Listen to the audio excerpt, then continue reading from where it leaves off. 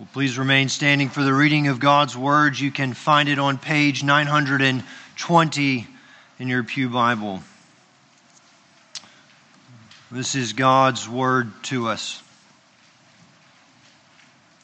About that time, Herod the king laid violent hands on some who belonged to the church.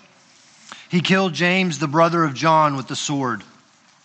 And when he saw that it pleased the Jews, he proceeded to arrest Peter also.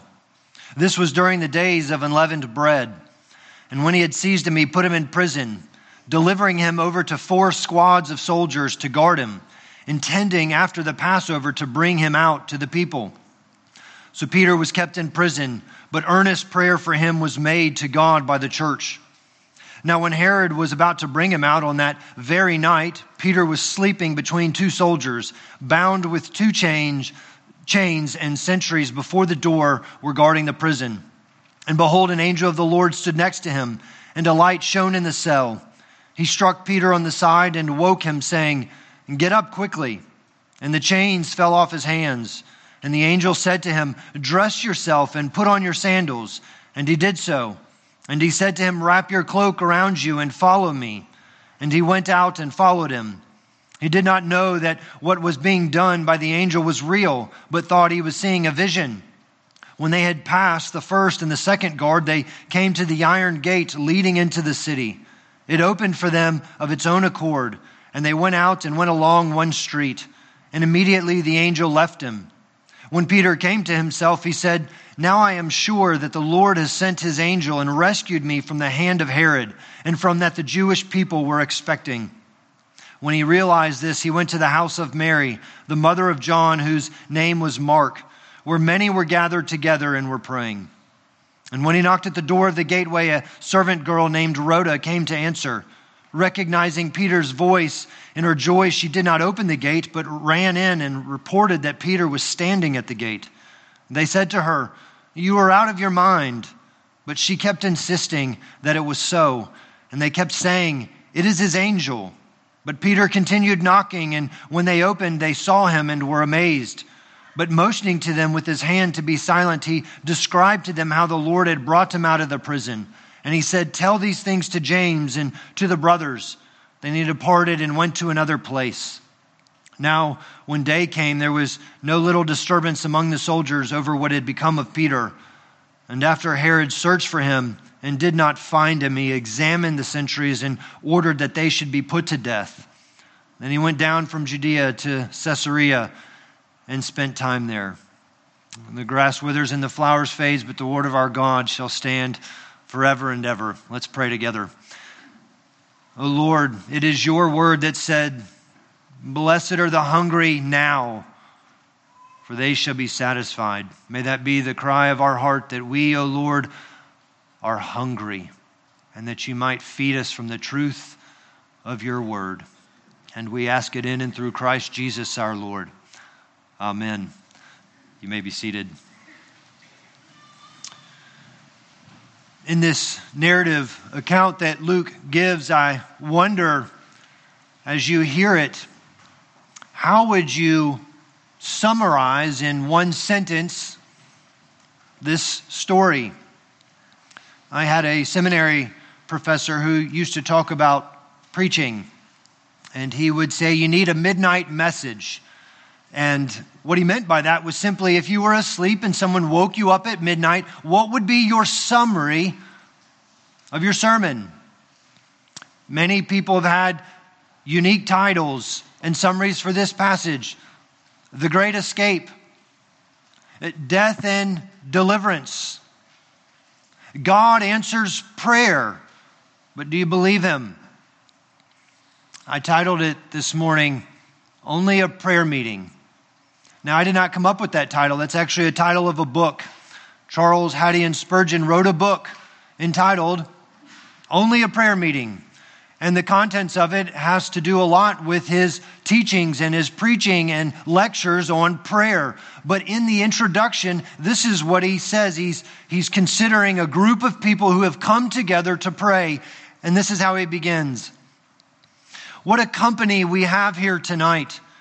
It fills my heart with gladness and my eyes with tears of joy to see so many hundreds of persons gathered together at what is sometimes wickedly described as only a prayer meeting. It is good for us to draw nigh unto God in prayer, and especially good to make up a great congregation for such a purpose. We have attended little prayer meetings of 4 or 5, and we have been glad to be there, for we had the promise of our Lord's presence. But our minds are grieved to see so little attention given to united prayer by many of our churches.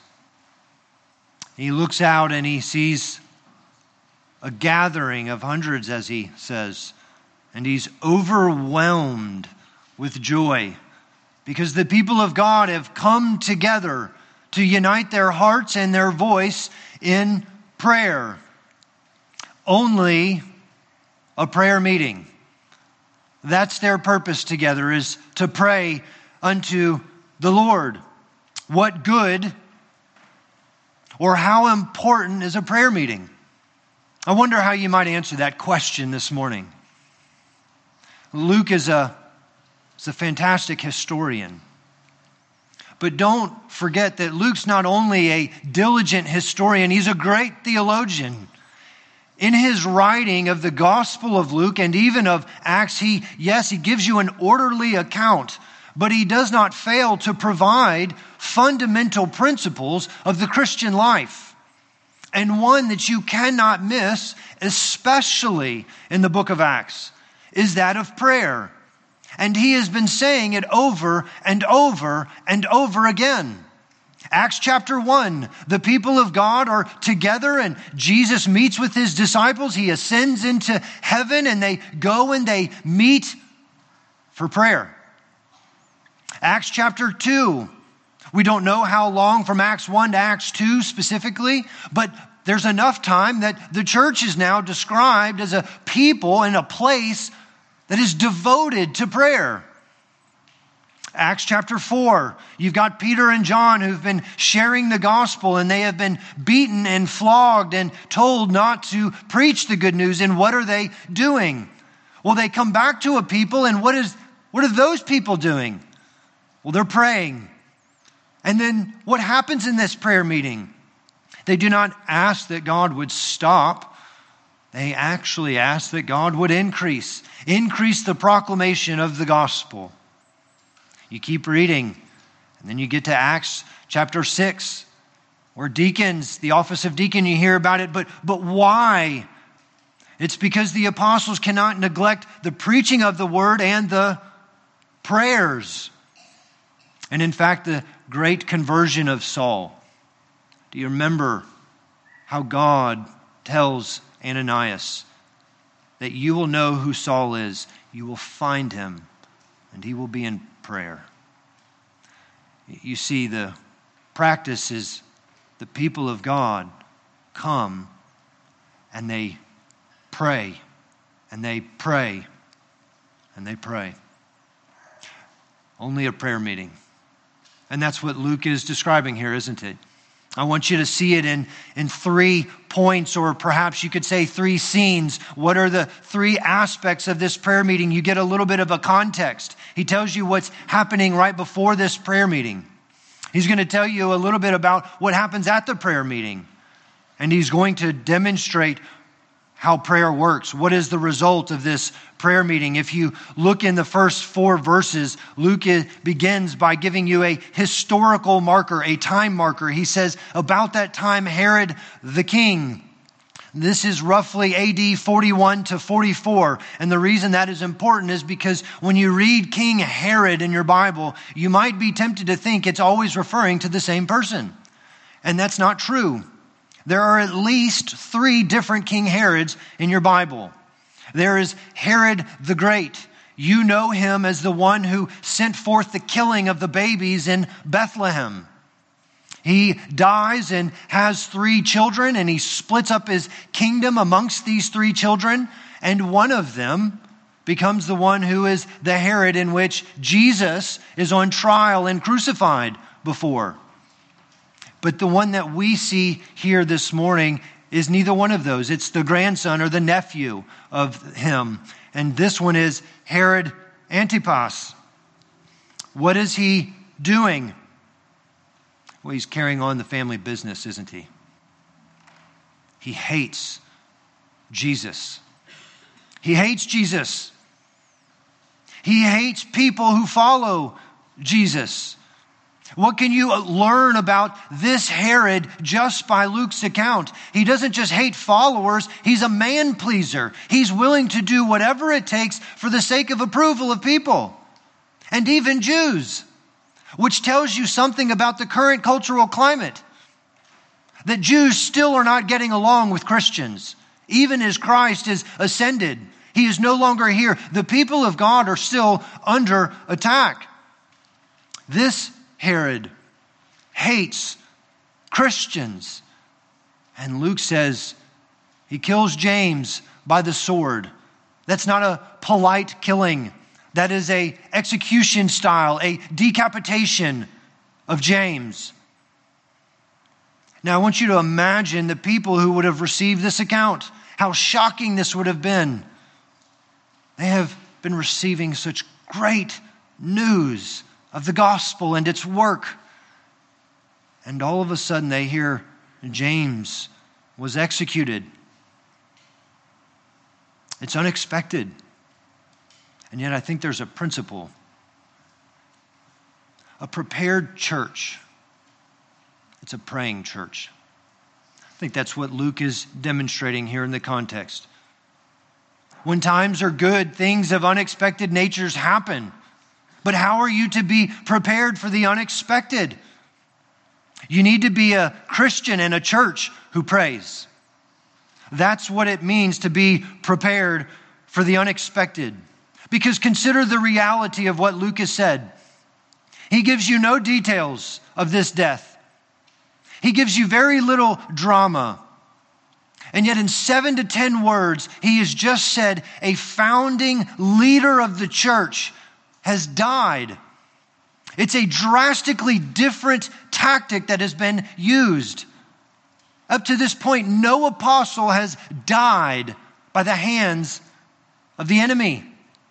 Sure, we've seen the martyrdom of Stephen, but he was not an apostle. Yes, the apostles have been beaten and flogged, but never executed.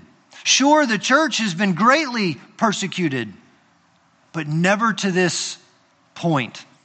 What is Luke suggesting in these simple words? I think he's providing a great deal of instruction. I think he's trying to let us know that, yes, in simple terms, that might be how you understand it. It's not how you experience it. Although simply stated, how difficult of an experience this short sentence of instruction. What would the church think?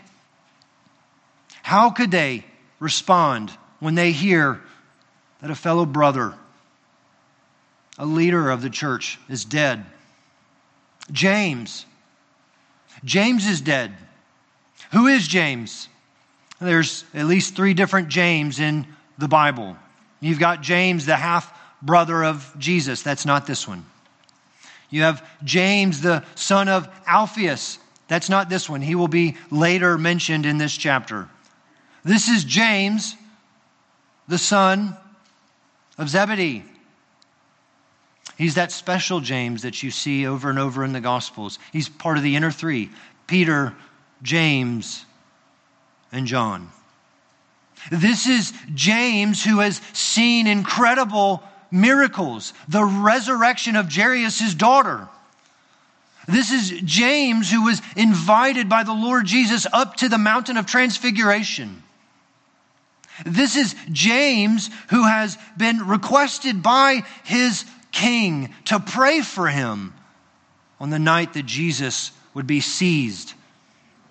This is James whose mother would go to Jesus and ask for an eternal, glorious throne, a spot of honor before him. And this is James, the only recorded death in the scriptures of an apostle. What would they have thought? How could they have heard this news? How would you have heard it James, he has such a bright future ahead of him. Look at how close he followed Jesus, how much he loved Jesus, how much time he spent with Jesus, how zealous he was, how passionate he was. You know, James, he most likely was in his mid-30s. He was the young, attractive assistant pastor.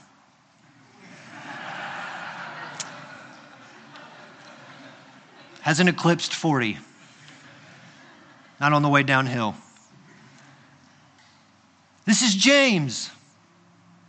Consider, God, what you would have done through his life. How incredible the ministry that James could have had. And yet Luke just says he died. There's no drama, very little details. It's a hard lesson, but a good one. One apostle is rescued in this story and one dies. And what do you and I make of that?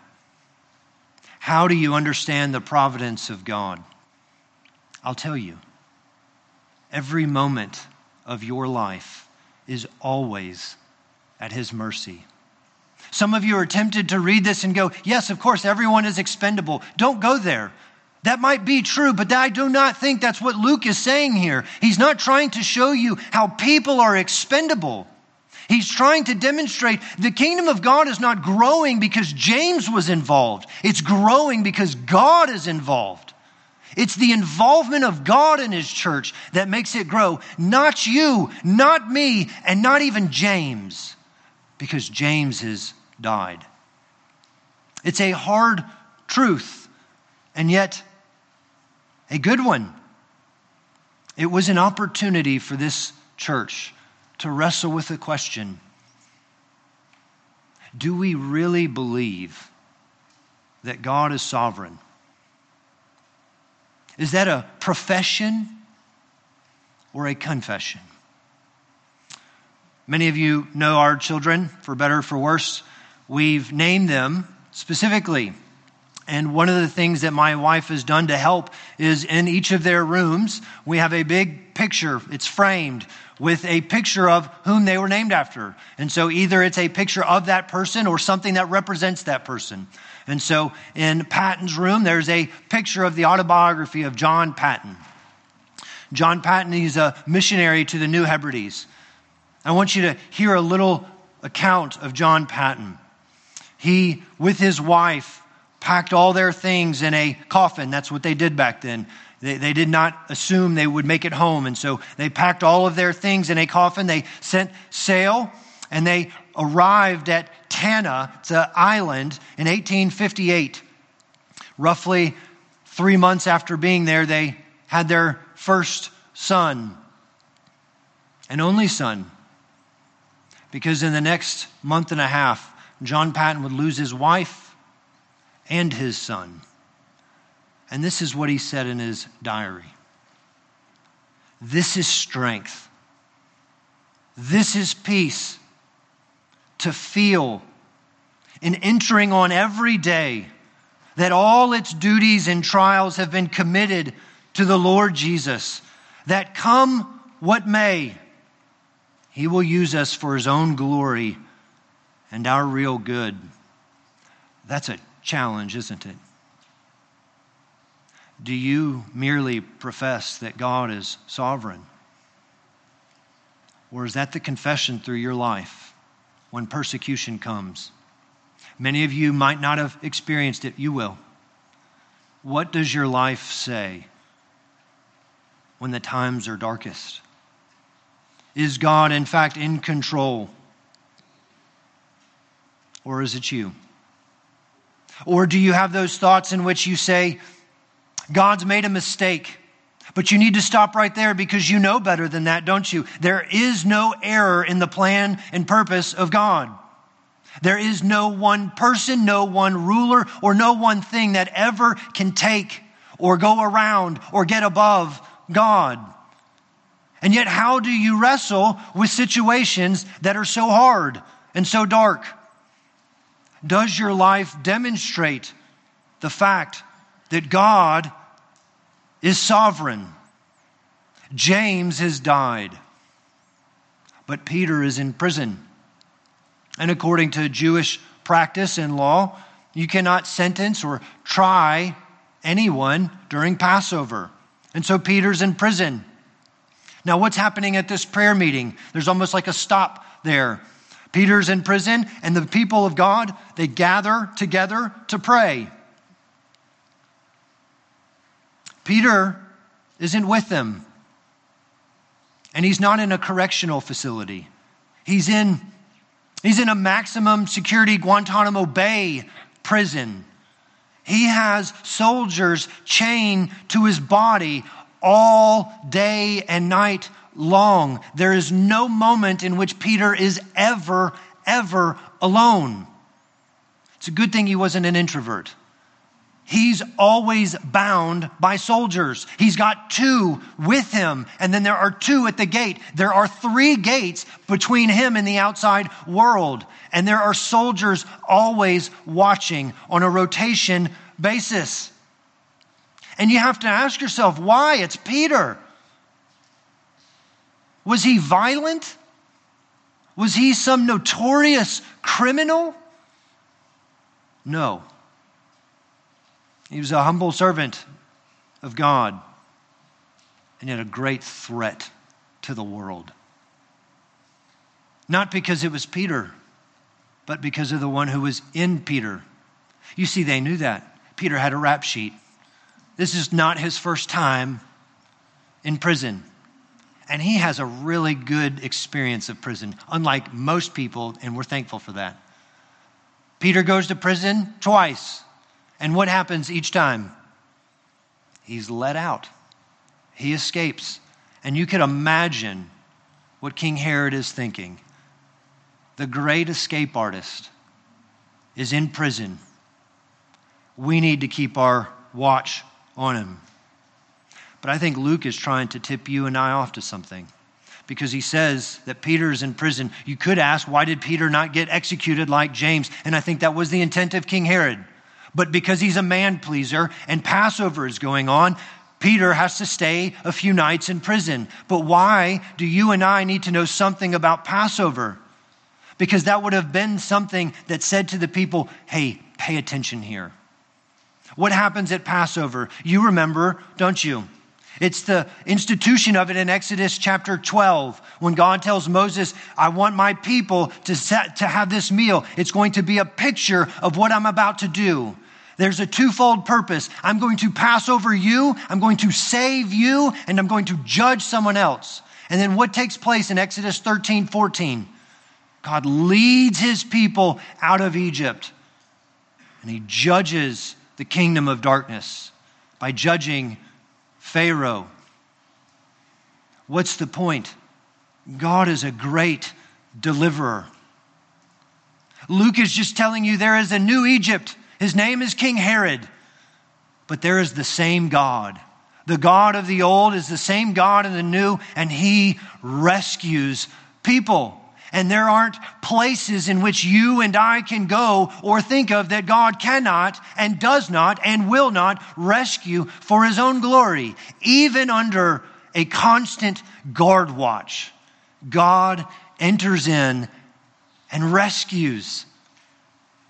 We've got a group of people praying together, and Peter is in prison. And we need to be reminded about these people who are praying, because this is not a picture of their last resort efforts. This is the priority practice of this church. They get together and pray because they believe that God is sovereign. And you would not have faulted them, would you? If Luke would have said, Peter's in prison, and so the church scattered.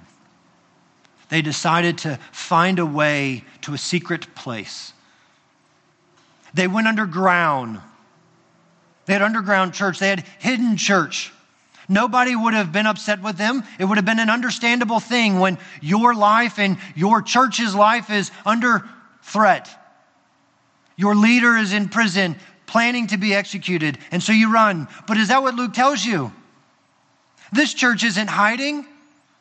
They're at Mary's house. Now you see that and you go, well, does everyone know where Mary's house is? Yes, everyone knows where Mary's house is. Why? Because you read in Acts chapter 1 and you figure out, well, what took place there? Well, when they prayed, do you remember what Luke told you? That was 120 people strong, so that was not your living room. Mary seemed to be doing okay. All right, it wasn't in the backwoods. People knew where Mary's house was. If you knew, guess who else knew? They could have stormed that house if they wanted. They could have raided it. The people of God did not leave in defeat. They prayed because they depend on God. And they're together as they always are, praying. And they're praying. And they're praying. It was not only a prayer meeting. Maybe we could call it our practical prayer meeting. This is what we do. This is not a meeting for the spiritual giants and those whom are zealous for God. This is a place and a meeting for people who love God and depend on Him, who want to pray because the church finds her power in prayer. One pastor said it this way: the arteries of the church are prayer. That is where she is sustained and life-giving power is granted to her. And I do not mean that in a general way, because I could imagine right this moment how many of you are hearing my voice. That sounds good, and we have a prayer meeting, but you're not there. And that's a problem. And if I just offended you, good. Because this is not only a prayer meeting. These people believe in God to do things that only God can do, and they come together and they pray. And I'm talking to you. Do you believe that? Do you come to a prayer meeting believing that God hears and God answers because you trust Him so? These people believe in Him. Spurgeon in that book went on to say this: brethren, we shall never see much change for the better in our churches in general till the prayer meeting occupies a higher place in the esteem of Christians. What do you believe about prayer?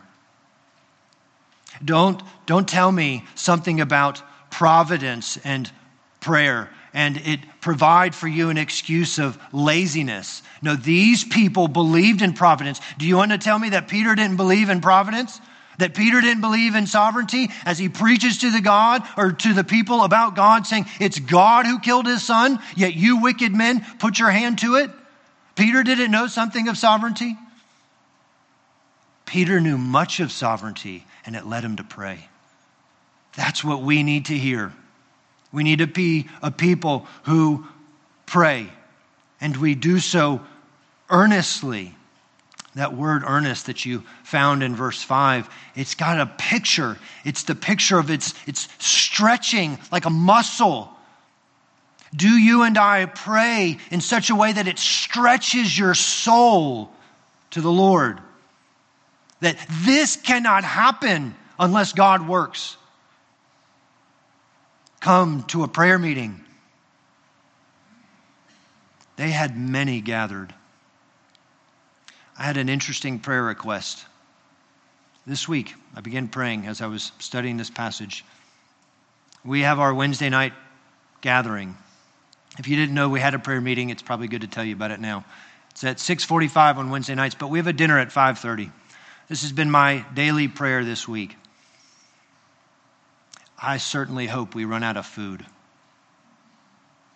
Not because we failed to prepare for many, but because we underprepared, because many more came. We love Miss Jenny. I want her to be red in her face on Wednesday when she says we're out of food. But she's going to prepare more this week because I just told you to come. Do you have such a hunger for a prayer meeting?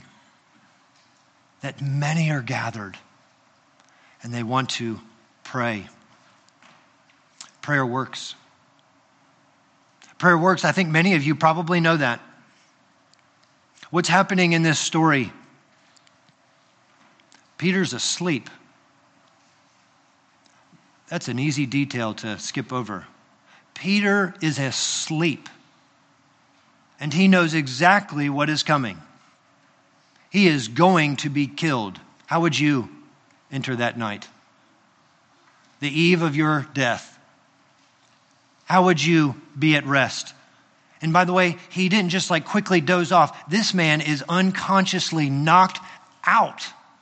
Why? Because the angel has to give him step-by-step instructions of how to get dressed. He pokes Peter in the side, and then it's like getting your children out of bed, except for ours. They shoot out. But many of you whom we are jealous of, you have to beg your kids to get out of bed and then tell them, open your eyes, put your socks on, put your shoes on. This is what Peter's experiencing. And yet, isn't it so marvelous? Because this is the same Peter who went to Jesus in a boat and said, don't you care that we're about to die? And what is Jesus doing? He is asleep. You see, friends, when you trust in the sovereignty of God, you can be at rest with any circumstance. Because it's not you. It's all of him.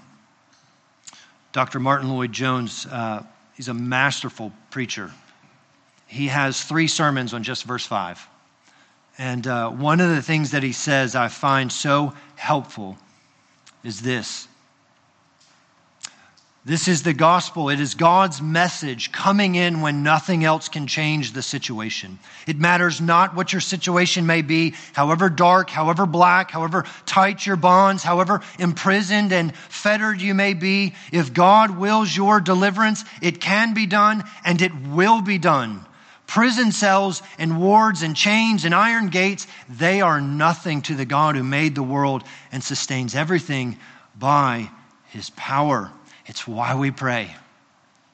Because God's will be done. And we ask him to accomplish such a thing.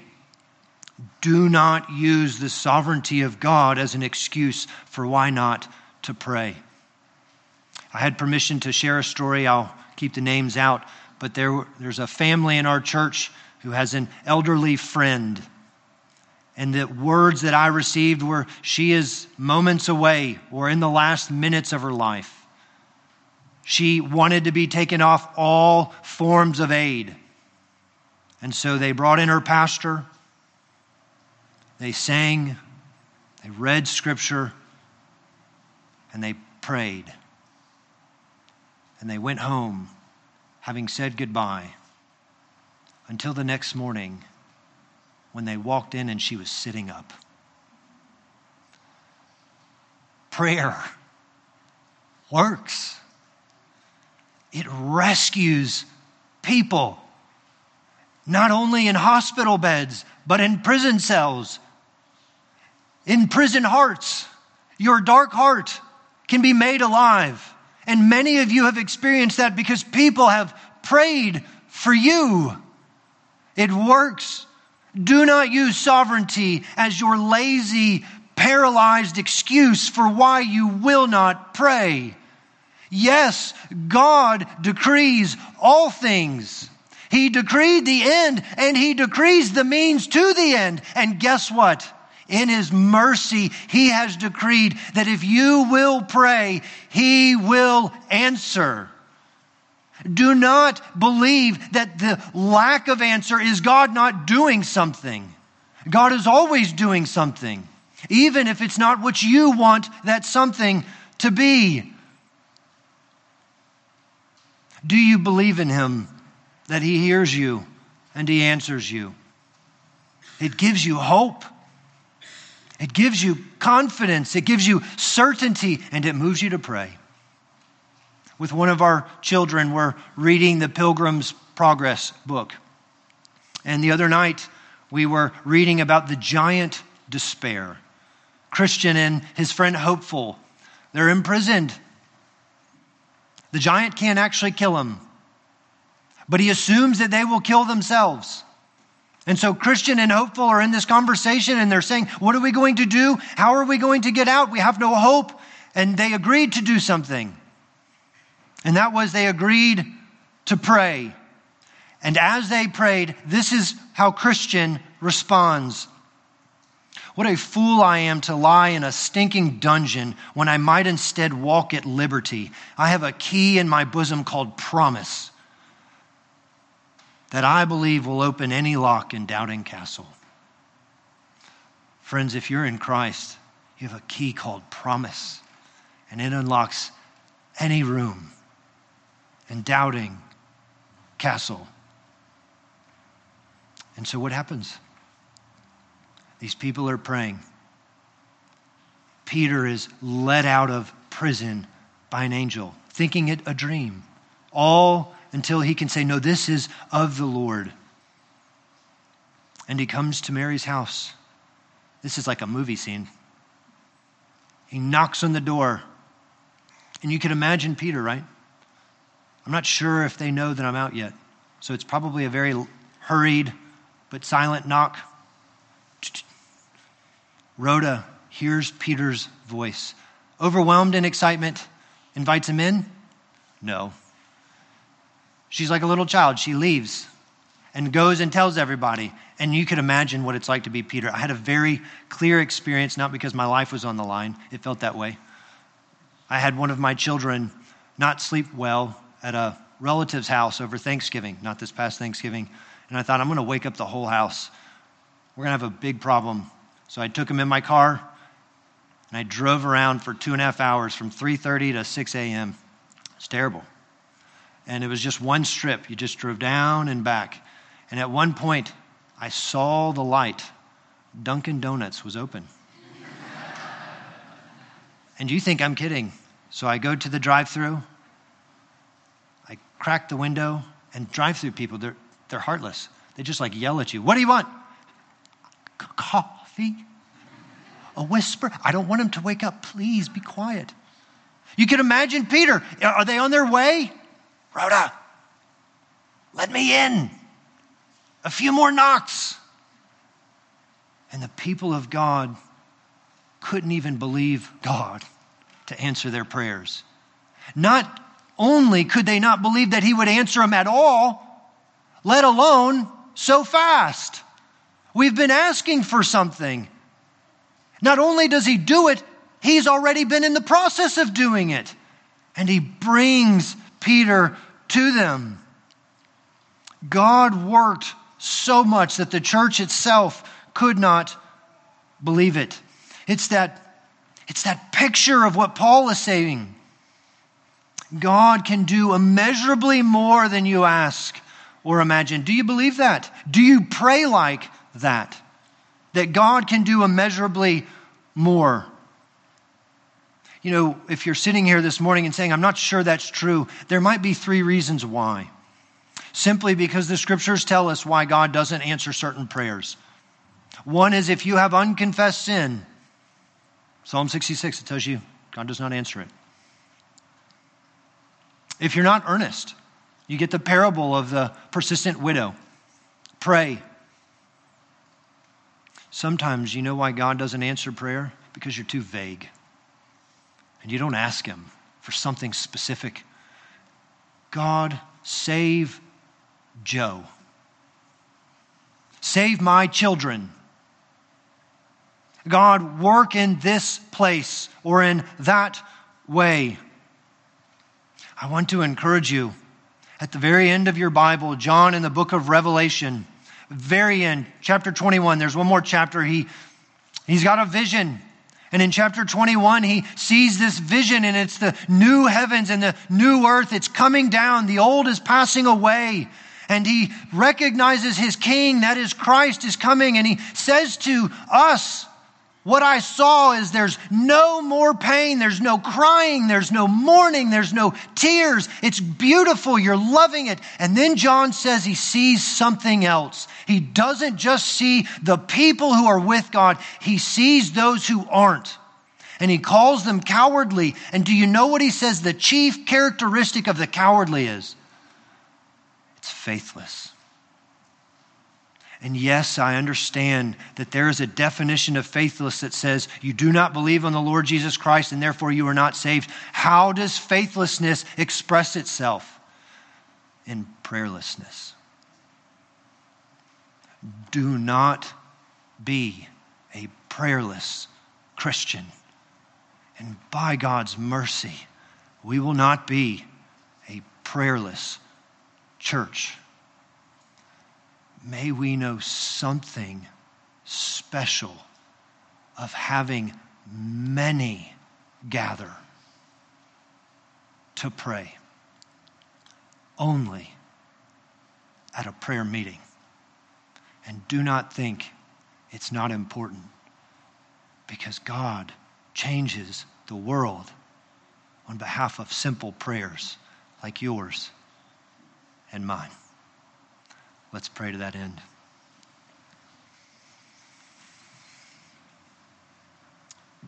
Our God and our Father, how grateful we are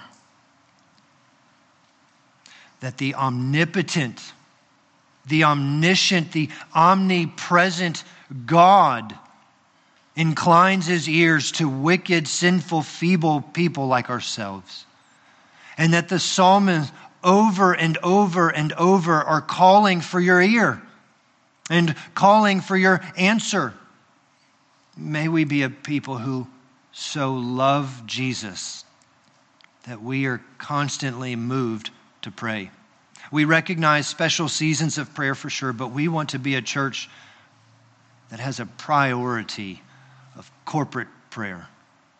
That when people think of Smyrna Presbyterian Church, what they say are many are gathered to pray. Help us, O Lord, to be found as those who are faithful, because we are those who are prayerful. We trust you, we lean on you, and we love you.